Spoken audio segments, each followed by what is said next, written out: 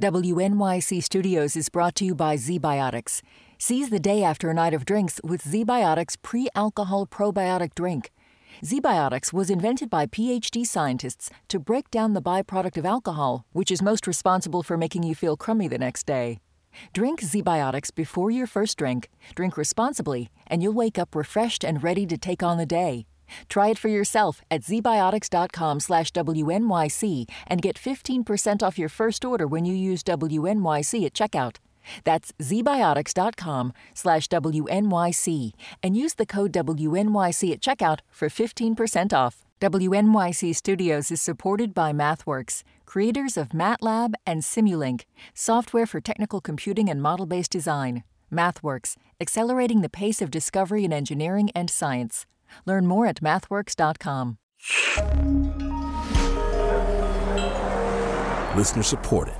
WNYC Studios. This is Science Friday. I'm Ira Flato. Later in the hour, an exit interview with Anthony Fauci, stepping down from his role at the National Institute of Allergy and Infectious Diseases, and a film about a plucky Martian rover and the team that got it there.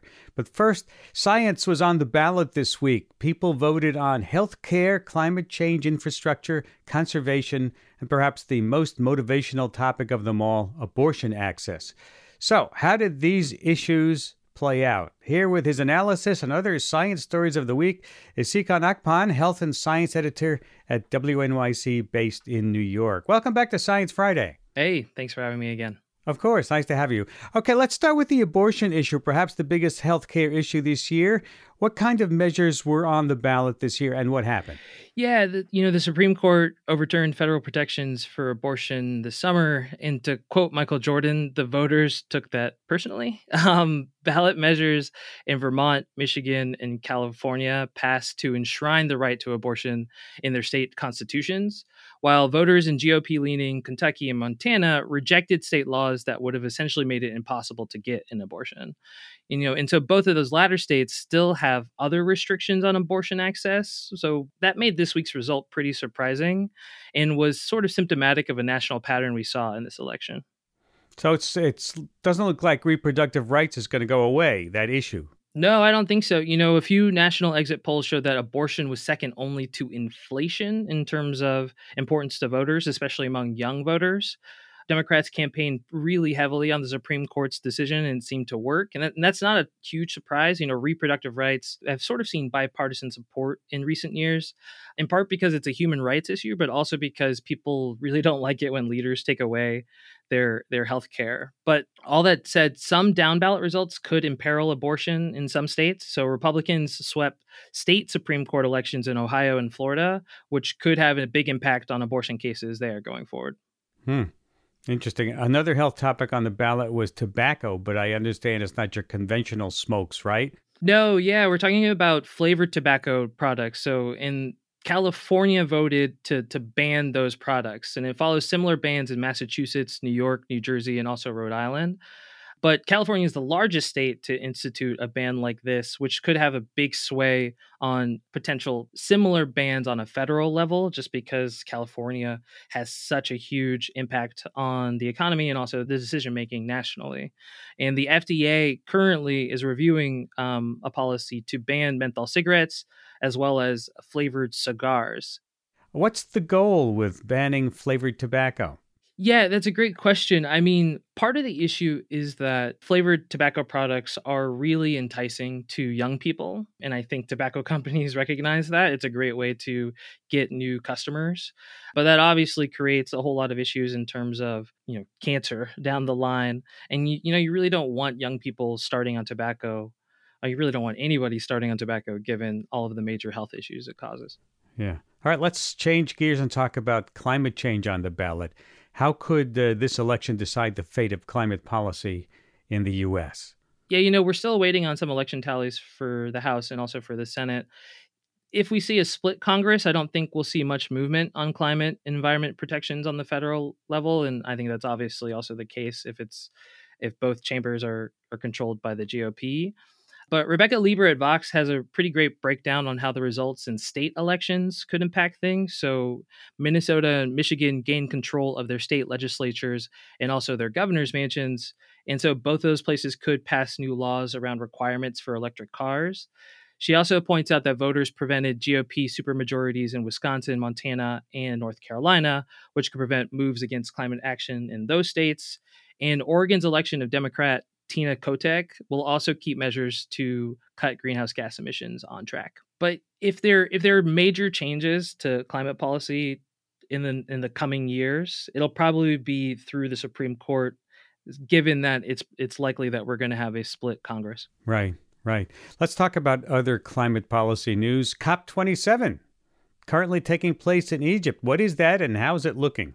Yeah, it's been a little rocky. So, ahead of the event, climate activist Greta Thunberg said she wasn't attending because of greenwashing. Basically, it feels like COP27 has become a place where leaders and companies act like they're serious about climate action without really doing anything major or adhering to the commitments that they've made.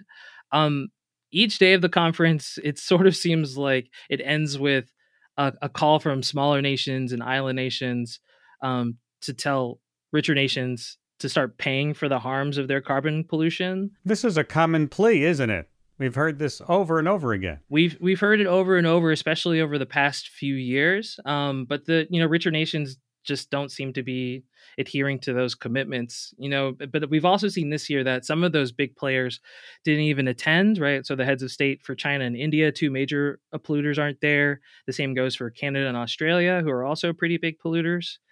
Protests have also broken out over the host country, Egypt, which is being called out for human rights violations in the treatment of Alaa Abdel Fattah, who is an imprisoned activist there, who's on hunger strike. He's on a hunger strike, right? Yeah, exactly. He's on hunger strike, and he's also now on a water strike.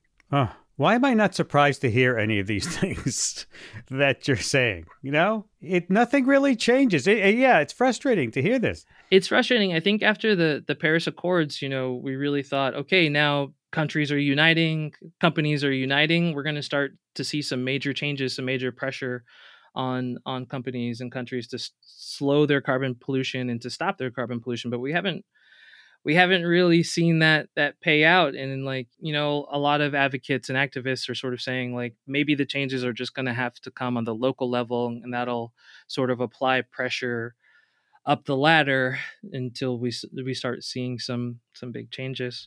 Or until large corporations, which I think are beginning to realize that green is good and profitable. Yeah, but right? but in a serious way. I think there are a lot of corporations who say, "Hey, we're cutting back on how much travel we do via airplanes, so that way we reduce our carbon footprint." But when you really look under the hood, they're still polluting a lot, right? Mm-hmm. So.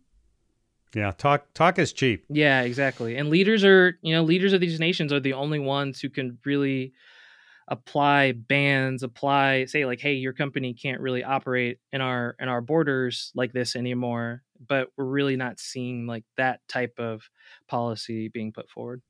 All right, let's talk about some other news that is kind of interesting this week. We're not out of the woods yet in hurricane season. Hurricane Nicole just hit Florida and this tropical storm now moving up the East Coast. This is pretty late in the season, is it not, Seekan? Totally. That's exactly right. And Andrea Thompson at Scientific American has a great breakdown of this. So there have only been 10 tropical storms and 3 hurricanes that have struck the U.S. during November, going back to 1851. Wow. But exactly. But we've seen in recent years, we're starting to get more and more. So it's kind of looking like we're getting more and more November storms.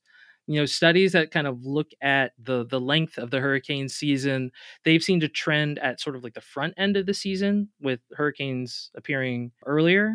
But yeah, now we're starting to see these November storms, a lot of November rain, if you will. Yeah, and hurricanes get their power from warm water, like a 90-degree water, right? And I guess the water is staying warmer because of climate change now. Yeah, exactly. I mean, hurricanes form because, the Atlantic Ocean becomes like a hot soup of water, and that moisture just rises and it creates clouds and it creates storms. And that's how we get these big cyclones. So what these patterns tell us is that the ocean is hotter for longer during the year. And it's, just another kind of scary sign of climate change. Yeah, you can't fool with Mother Nature on this one. Let's talk more about Florida getting hit with this double whammy, and we're wishing them well. And let's move on to some good news. A toddler with a rare genetic disorder called Pompe disease, I never heard of that, was successfully treated while she was in utero. That sounds amazing. What's going on there? Yeah, if people want to see more details on this story, it's a really it's a heartening story by Aaron Garcia de Jesus at Science News.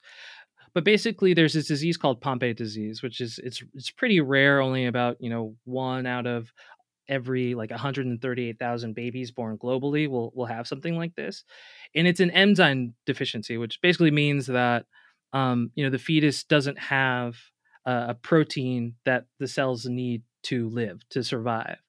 What doctors and scientists did was they caught the disease after the mother was already pregnant, right? And then they started to infuse this enzyme into her, and then that would just filter into the fetus, and it kept the pregnancy alive. It kept the pregnancy going. Now that the kid's born, she's 16 months old. She's really healthy. There's a really cute picture of her at Science News. But yeah, she has to get weekly infusions of this protein, but it's gonna keep her alive. Yeah, this could be like a test case, right, for other treatments. Yeah, exactly. If you don't have genetic screening, these diseases can just sort of pop up from time to time. So, and I know that there have been some other conditions that have been treated in this way. There was a sweating disorder, and also a blood disorder that received similar treatments, and they were good. So it'll be interesting to see if in utero treatments can expand going forward. Lastly, I want to talk about a new study this week that shows a weird, funny behavior of a critter we love so much here on this program, the octopus. Well, actually, octopuses throwing things at each other. Tell me about that. Yeah, so researchers from Alaska Pacific University, they headed down to Australia, to Jervis Bay, and they tossed a bunch of cameras into the water just to record octopus behavior. And they found this really random behavior where the octopuses were sort of throwing things at each other. They curl them up like a frisbee and release it like a frisbee with their arm like that. Yeah, they were throwing debris. They were throwing food leftovers. It's hard to say why they were doing this. The researchers don't really have any clues on why octopus were doing it, but they were able. They're pretty sure that the octopuses are throwing things at each other because the target of the thrower would often duck. So it does seem like a pretty intentional maneuver. So we'll have to see if the Seattle Mariners, if they need a closing pitcher, maybe they should check the seas for these octopi, the octopuses, the octopitchers. Sikhan, always great to have you. Always good stuff you bring us. Thank you. Appreciate it. You're welcome. Sikhan Akpan, a health and science editor at WNYC based in New York City.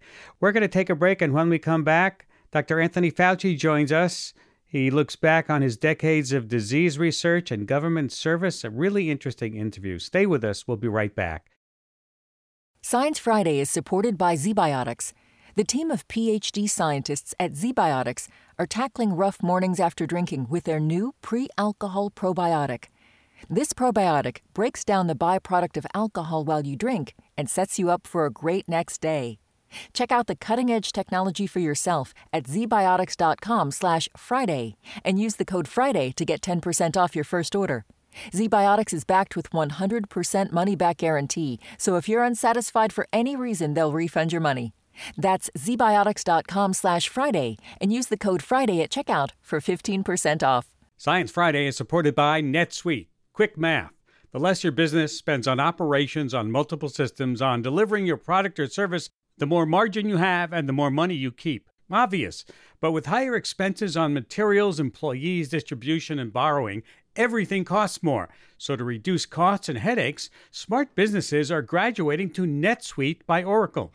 NetSuite is the #1 cloud financial system, bringing accounting, financial management, inventory, HR into one platform and one source of truth. With NetSuite, you reduce IT costs because NetSuite lives in the cloud with no hardware required.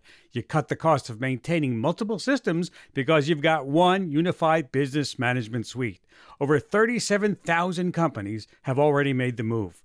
Backed by popular demand, NetSuite has extended its one-of-a-kind flexible financing program for a few more weeks. So head to netsuite.com/Friday. That's netsuite.com/Friday. Carnegie Hall has welcomed a dizzying array of performers. To have Andy Kaufman, Frank Zappa, and Birgit Nielsen and Horowitz on the same stage, it becomes this kaleidoscope of our history. I'm Jessica Vosk. Join me for the new podcast, If This Hall Could Talk.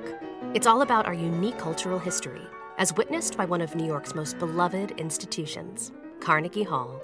Listen now, wherever you get podcasts. This is Science Friday. I'm Ira Flato. I first crossed paths with Dr. Anthony Fauci back in the early 1980s when I was covering the first mysterious hints of an HIV/AIDS outbreak. Little did I know then that he and I would be spending the next 40 years in conversation. We've been through a lot of diseases together, and I have lost count of the number of times he's appeared on this program since 1994, explaining AIDS, Ebola, yellow fever, Zika, flu, allergies, and lots more. And you know what? Fauci never says no to an interview. Even over the past years, as he has taken on an outsized role as a public face of medicine in this country, fearlessly speaking truth to power at the Trump White House or in congressional testimony.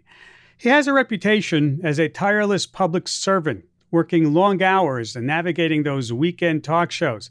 So when he announced that he'd be stepping down from his role as the director of the National Institute of Allergy and Infectious Diseases, I was a bit surprised. I thought they'd find him one day slumped over his desk. Here to talk about his career and what lies ahead is Dr. Anthony Fauci, outgoing director of the NIAID at the NIH in Bethesda, recipient of the Presidential Medal of Freedom, chief medical advisor to President Biden. Welcome back to Science Friday. Thank you, Ira. It's really great to be back with you again. So nice to have you. I don't know where to begin. I want to have a wide-ranging talk about your career as a researcher and a public figure, and I think I need to begin with the present and have you tell us about your experiences with the pandemic. Can you recall a time when fighting a disease devolved into such a polarizing political battle? No, the answer is a resounding no, Ira. It is certainly never even anything close to this, but it's also so disconcerting because we have two things that are unique. We have a pandemic, the likes of which we have not experienced on this planet since the iconic influenza pandemic of 1918, simultaneously with a degree of divisiveness in this country in which political ideologies, misinformation, disinformation, conspiracy theories have all conflated together to make what you would hope have been a unified, concerted, pulling together effort to fight this pandemic. Instead, we have such differences in approaches that are not just honest differences of opinion, but that are manifested by attacks on science, conceptually, verbal, and sometimes physical attacks on public health officials. It is most extraordinary and most disturbing, Ira, because I think it not only inhibits what we would hope have been a better response to this deadly outbreak, but I think it's linked into what we're seeing in the country, which is really an affront and an attack on our democratic institutions and our democratic process. That's one of the more scary aspects of it. One is a public health issue, but one is a manifestation of how profound differences and divisiveness can impact important efforts like fighting a pandemic. Speaking of attacks, you became one of these people who was attacked and your credibility questioned. How did you handle that? And how do you handle that? Well, the only way I could handle that is what I'm doing, Ira, is to focus like a laser beam on what my job and what my purpose is, which it has been, ever since I became a physician more than 60 years ago, ever since I've come to the NIH 54 years ago, and ever since I become the director of the NIAID, which is 38 years ago, is to focus on what your purpose and job is. And mine is to do whatever I can within the realm of science, evidence, data, and public health to preserve and protect the health and the safety of the American public. And if you get distracted by all the bobs and the arrows and all of the disinformation and conspiracy theories, that distracts you from what you should be doing. So as much as I don't pay attention to the praise, I mean, it's nice that people like what I'm doing, and there are a lot of people who do. You don't want to get taken up by that, but you also don't want to get taken up by the bobs and the arrows and the discouraging remarks. That's really interesting that you say that, because those of us who've known you for 40 years, suddenly you become this public figure. You're seen almost every day on the biggest public stage in the world. You've become a household name. As you say, loved by many, hated by some. How do you handle that transition emotionally and mentally from one side to the other? Again, Ira, it is a question of compartmentalization. If you get too deeply immersed in the adulation and the praise, that's unrealistic and that's distracting.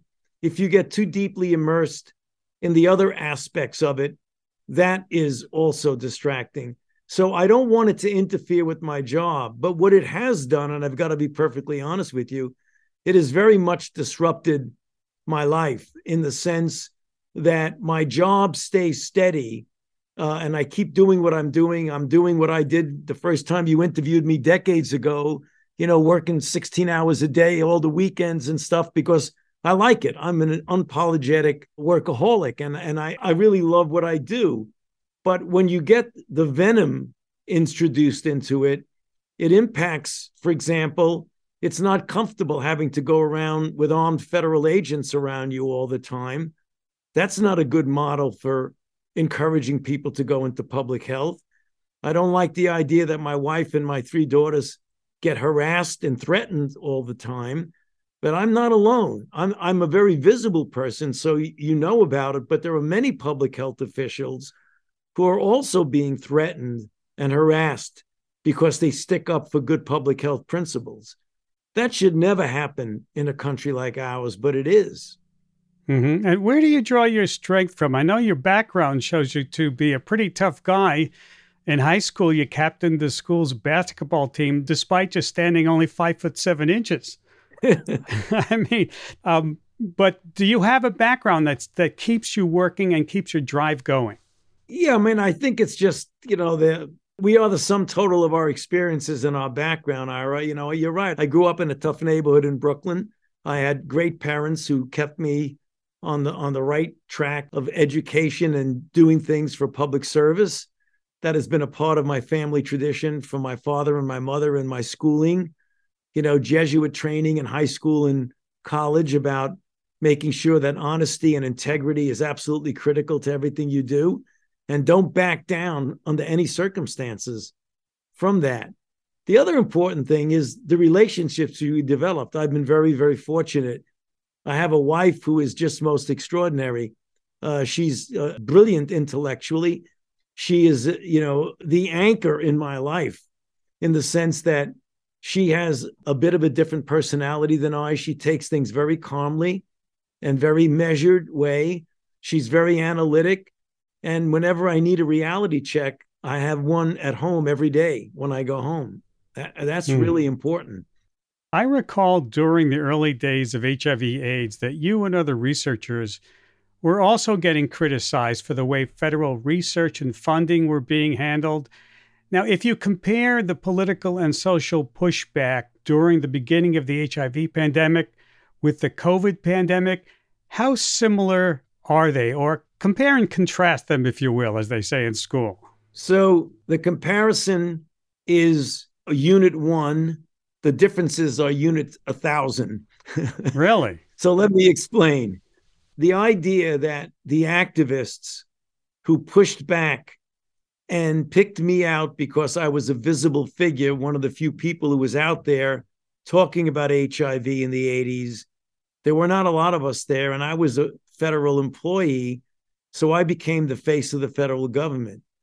The activists had some very valid concerns, and the authorities were not paying attention to them. So they acted in a very theatrical, iconoclastic, and disruptive way to gain attention. They used exaggerated language like, you're killing us, you're a murderer, that kind of thing, hang you in effigy. But they were doing it for the purpose of getting our attention. And in some respects, that was a good thing because they got my attention. And when I started listening to what they were saying, they were making perfect sense. They had really important considerations that needed to be looked at and taken seriously, including them in the discussions of the scientific agenda, the clinical trial design, the rigidity of the regulatory process. And I sat down with them and we talked about it, and we went from gradually there being adversarial to being cooperative to being colleagues to now many of them are literally my closest friends. They were right all along. They were disruptive, but they made a point that was a valid point. What you're seeing now is attacks and slings and arrows that are based on misinformation, disinformation, and very strong political considerations. The differences are profound between the pushback in the HIV days and the pushback now. Speaking of pushback, when you look back on how COVID was handled from the very beginning, are there mistakes that were made that if we had to do it again, and we might have to, that you and the administration and society should do differently? Yeah, well, there's some things that really worked, Ira, and some things that didn't. So the thing that was the clear success story of all of this was the scientific approach, namely the fact that we had invested for decades on basic and fundamental and clinical science, in platform technology for vaccines, in structure-based immunogen design, in delineating the replication cycle of viruses in order to pinpoint vulnerable targets. That investment paid off to save millions of lives by getting us a vaccine in 11 months. That was beyond anyone's wildest expectations that we'd be able to do that. And it was a combination of investment in science and investment in implementation. What didn't go so well was what we thought was a good public health response. When you had a moving target, like a virus the likes of which we had never seen before, that the information that rolled out early on was not correct information. We didn't fully appreciate how efficient it was in spreading. We didn't get the right early information from China. We didn't think or know that it would be aerosol spread. We approached it as a syndromic disease where you knew who was sick by their symptoms, when in fact you had 50 to 60% of the transmissions were of people who had no symptoms at all. That was a total game changer. So certainly, had we known all of those things early on, we could have done much, much better. But we didn't. Sometimes we responded quickly enough, and sometimes we didn't. So there was no perfection in this from a public health standpoint, that's for sure. Let's hope we learn the lessons of what has happened for the future preparedness and response, particularly the idea of getting data in real time so that we could move as quickly as our moving target was moving. This is Science Friday from WNYC Studios. We're talking with Dr. Anthony Fauci, outgoing director of the National Institute of Allergy and Infectious Diseases. Let's talk about some of the things that you're most proud of in your research career at NIH as the head of your division, or even before then. What do you get up in the morning, think about, and smile about your achievements? Well, Ira, since I've been doing this so long and I've worn, I believe, 3 different types of hats. So when I think of the things I feel good about, one is as a scientist, when I came to the NIH very early on, well before HIV, when certainly nobody outside of the inner group of scientists in that field even had any idea who I was. I had the luck and the privilege of working in a field of autoinflammatory and autoimmune diseases and developed highly effective therapies for inflammatory diseases of the vessels called vasculitis. They're rare, they're unusual, but it was a major advance in people who's had almost a 95 mortality rate, had a 93% remission rate. So that was as a scientist. Then when HIV came along, I still do that to this day, have a laboratory that is delineating the pathogenic mechanisms of HIV. We weren't alone in that. There were many, many very competent investigators in the field, but I believe our lab played a major role in understanding HIV pathogenesis. So that's the scientific hat. Then the hat as director of the National Institute of Allergy and Infectious Diseases, where one of the things I did right off was develop an AIDS program and put an enormous amount of resources into understanding HIV, but importantly, partnering with pharmaceutical companies to develop the multiple combination drugs that we have now that have resulted literally in transforming the lives of persons with HIV to make them lead almost a normal lifespan. That I feel very good about because that's a program that I started from scratch, again, with the help from a lot of very talented people, but I was the one that started that program. Then, being in the position I was in, I had the opportunity to advise 7 presidents.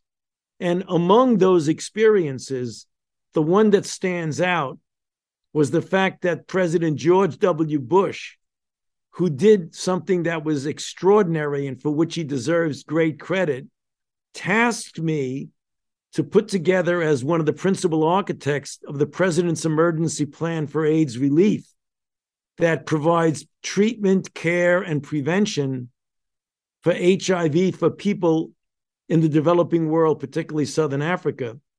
I did that in 2002. The program was accepted in 2003. And thus far, it's been responsible for saving 18 to 20 million lives throughout the world.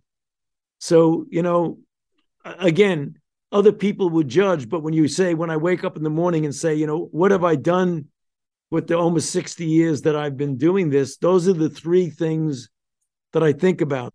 We're going to take a short break, and when we come back, more conversation with Dr. Anthony Fauci. Stay with us. Science Friday is supported by ZBiotics. The team of PhD scientists at ZBiotics are tackling rough mornings after drinking with their new pre-alcohol probiotic. This probiotic breaks down the byproduct of alcohol while you drink and sets you up for a great next day. Check out the cutting-edge technology for yourself at zbiotics.com/Friday and use the code Friday to get 10% off your first order. ZBiotics is backed with 100% money-back guarantee, so if you're unsatisfied for any reason, they'll refund your money. That's zbiotics.com/Friday and use the code Friday at checkout for 15% off. Science Friday is supported by Random House, publisher of When Breath Becomes Air by Paul Kalanithi. When Breath Becomes Air is a memoir by an idealistic young neurosurgeon attempting to find hope and beauty in the face of his own terminal cancer diagnosis. It's a memoir about a doctor becoming a patient, a new father confronting mortality, and a reminder to live while we're alive. When Breath Becomes Air by Paul Kalanithi is available at prh.com/air. This is Science Friday. I'm Ira Flato. We're talking with Dr. Anthony Fauci, outgoing director of the National Institute of Allergy and Infectious Diseases. I spoke with Dr. William Haseltine about the potential bad diseases lurking out there ready to pounce. Do we have a plan, and not only a plan, but do we have the money, the resources for dealing with the next one? Well, the answer is right now, no, and that's unfortunate. We have a plan. There's a pandemic preparedness plan that was put together involving an all-of-government response that came out a while ago from OSTP, the Office of Science and Technology Policy. The toll of that from the standpoint of resources, the amount that would be needed, was tens and tens and tens of billions of dollars. We must say, to be perfectly fair, that the Congress has given an enormous amount of money for us to respond to the current outbreak. However, that funding has now dried up, and that's a real problem, because if we want to continue to respond to the ongoing outbreak and be prepared for the inevitability, even though we don't know when it will occur, of the next outbreak, we are going to need a continual, consistent investment in resources. And for a variety of reasons, we don't have that right now. If you had advice for the next head of the division who will be taking your place, what advice would you give that person? Well, I don't like to use the word advice. That's somewhat, almost presumption. I would explain to that person that you have to stick with the science, the evidence, and the data, and do whatever you can to get the best of the best involved in the field for which you are responsible. And NIAID is responsible for infectious diseases, immunity, immune system diseases, and allergy, and just go for it. Put everything you can into it, support the field, and work with the best scientists that you possibly can. And don't be put aback or get involved in politics. Because, as I think some very wise people have said, when you mix politics with science, you get politics. So keep science a pure discipline. Speaking of science, what is it about science that you think is most misunderstood or misconstrued by the public during a public health emergency? Great question, Ira. I'm glad you asked that, because that's the source, I think, of a lot of the anti-science feeling, is a lack of an appreciation of what we in the field of science know, that science is an iterative, self-corrective process. You get data and information. If you are dealing with an evolving process that changes, like a virus that all of a sudden mutates and develops multiple waves of variants, what you say at point A may be relevant to point A. But if you follow the science and the changing aspect of the outbreak, what is true at point A evolves into point B, C, and D. And what you may say at point D is different than what you said at point A, because the data and the evidence have evolved. That's what confuses people. They think it's a static process, when science is a dynamic process to keep up with the evolving data. And that's why scientists get saying, well, you flip-flop, you change your mind. No, you follow the data. Yeah, do you think it's possible to change people's minds? I've never found that. People have made up their mind and don't want to listen to the facts or the data. They're not going to change their mind. Well, I think it is likely that not all of them will change their mind, but I really think it's important, Ira, to continue to try and educate and don't give up. Because if you give up, you've really given into something that is antithetical to what we stand for. We've got to continue to try and get people to understand the importance of data, evidence, and science. You said when you announced that you were going to be stepping down that this was not the end of your career. What's next? Have you got a book in progress? Where will we see you next? You know, I can only say for sure, Ira, that you will see me.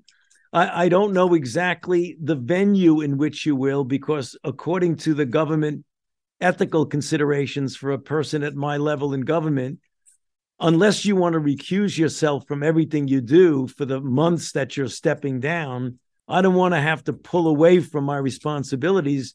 So I can't engage in any negotiations for positions outside of government until I actually step down. So I don't know what I'm going to be doing.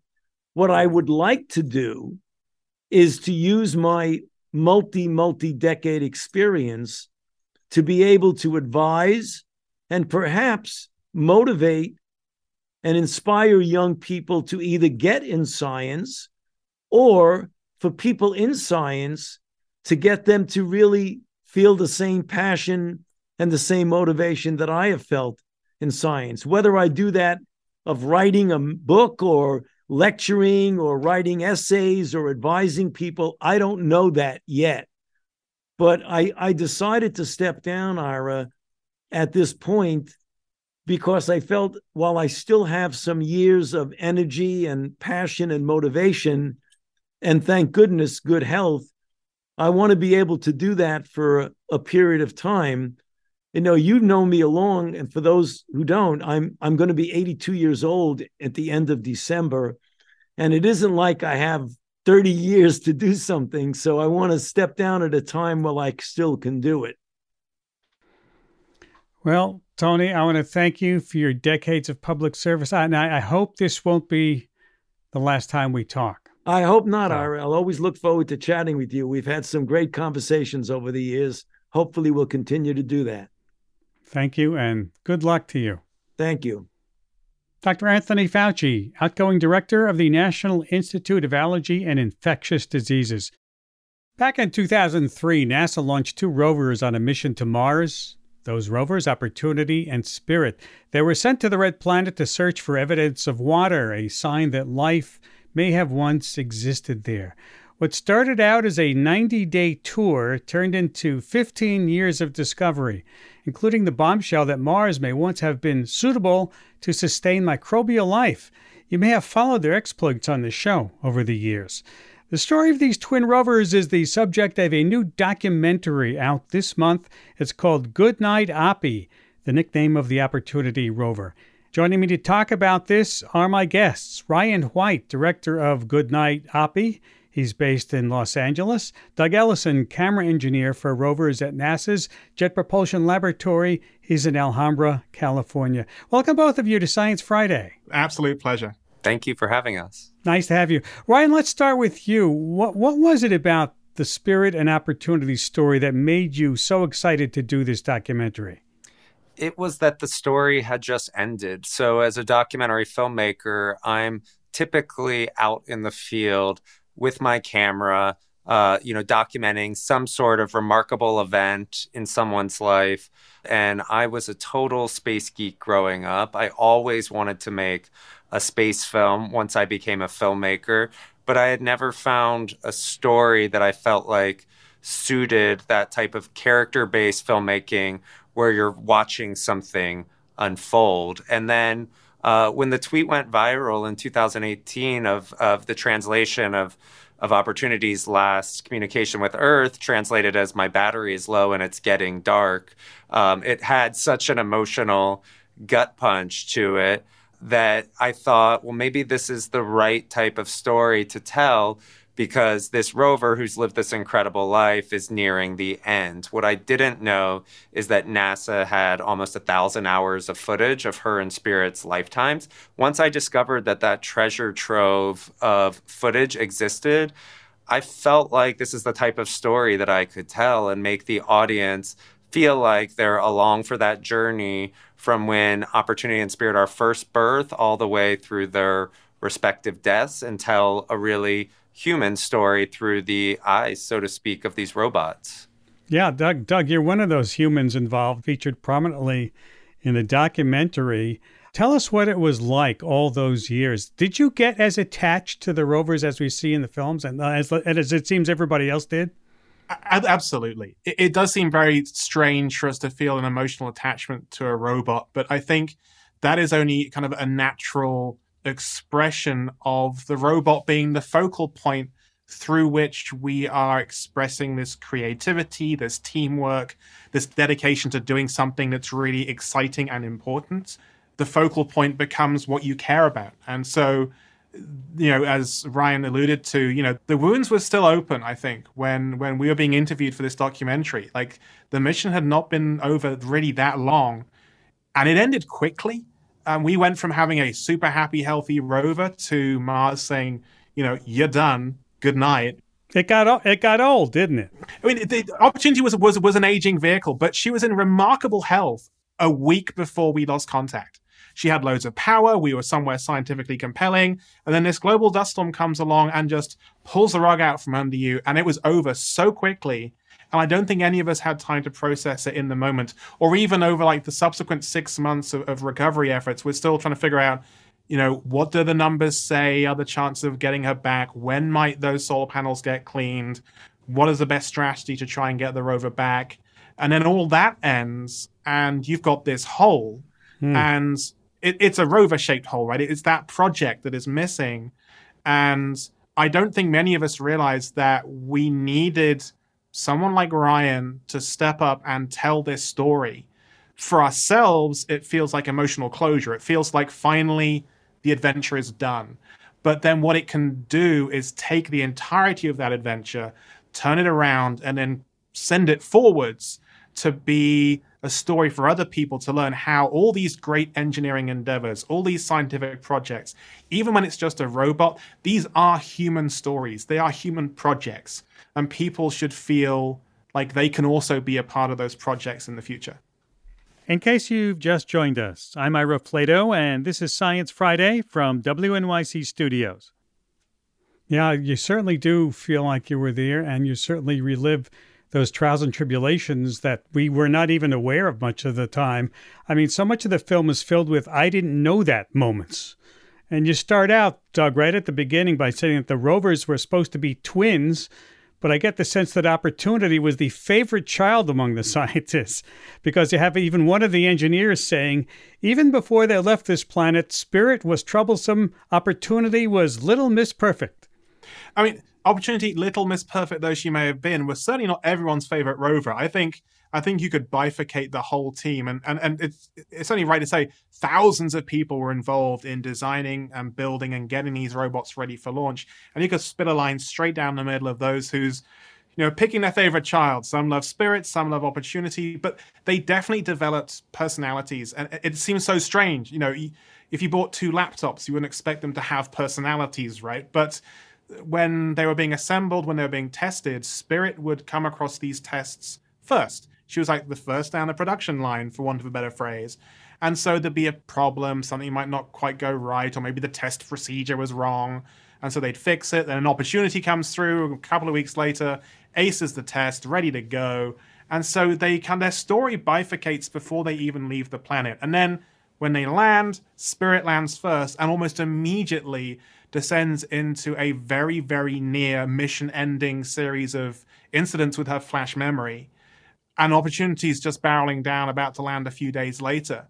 And Spirit had to drag herself across the floor of Gusev Crater to go find that really compelling scientific evidence of an aqueous history of Mars. Meanwhile, Opportunity lands, opens its cameras, and 20 feet in front of it is layered outcrop that absolutely speaks to the aqueous history of Mars. It was right there on a plate. And so Spirit was, I think the phrase someone uses is the kind of the blue-collar rover. And Opportunity started off having things pretty easy, but things got tougher as she got older. Doug, what do you think Opportunity's legacy is? There are so many components to it. Scientifically, it laid the groundwork that Curiosity has carried on so beautifully. From an engineering perspective, we learned how to conduct the first overland expeditions on another planet with these two vehicles. And I think culturally, these rovers taught all of those of us involved in missions like this that it's important to bring the public along for the ride. It is not right to have a closed book when these missions are ongoing. And so every image going online invited everyone in the world to come along on this adventure. And I think every mission that is heading out beyond low Earth orbit has learned the lessons from Spirit and Opportunity that everyone should be in a place where they can feel that they are a part of these amazing adventures. And Ryan, what do you hope viewers get out of this film? You know, it's not a kids' film. We didn't make this film for kids, but we made this film in a way that adults can take their kids. And I love seeing young audiences at this screening. As young as 6-year-olds have come to the screening, and I want young people out there to be inspired by watching these backstories of these humans that you know, it was always surprising to me that everyone that we were interviewing seemed to be an outsider in some way, you know, whether that was being from a small town in Ohio or small town Texas or a different country, or many of those people in our film say, I actually wasn't good at math and science as a kid, but I love space and I made myself good at it to get a career in this. So, I mean, I hope people just go on a journey and have fun with it, but I really do hope young people take inspiration from watching these human stories that led to this robot's adventure. I hope so. I got a few chills watching it, remembering all the things that went on over the years, and I got to tell you, I got misty a few times. Thank you both for taking time to be with us today. Thank you so much. It's an absolute pleasure. Ryan White, director of Goodnight Oppie, Doug Ellison, camera engineer for rovers at NASA's Jet Propulsion Laboratory. Goodnight Oppie is now in theaters, and it will be released on Amazon Prime November 23rd. And that about wraps up this hour. Here's Jason Din with some of the folks who helped make this show happen. Thanks, Ira. John Dankosky is our director of news and audio. Annie Nero is our individual giving manager. Our community manager is Kyle Marion Viterbo. Danielle Dana is our executive director, and I'm NSF fellow Jason Din. Thanks for listening. Thank you, Jason. And this is NSF fellow Jason's last week with us here at Science Friday. It was a pleasure to work with him, and we're excited to see what he does next. Have a great weekend. I'm Ira Flato. WNYC Studios is brought to you by ZBiotics. Seize the day after a night of drinks with ZBiotics pre-alcohol probiotic drink. ZBiotics was invented by PhD scientists to break down the byproduct of alcohol, which is most responsible for making you feel crummy the next day. Drink ZBiotics before your first drink, drink responsibly, and you'll wake up refreshed and ready to take on the day. Try it for yourself at zbiotics.com/WNYC and get 15% off your first order when you use WNYC at checkout. That's zbiotics.com/WNYC and use the code WNYC at checkout for 15% off.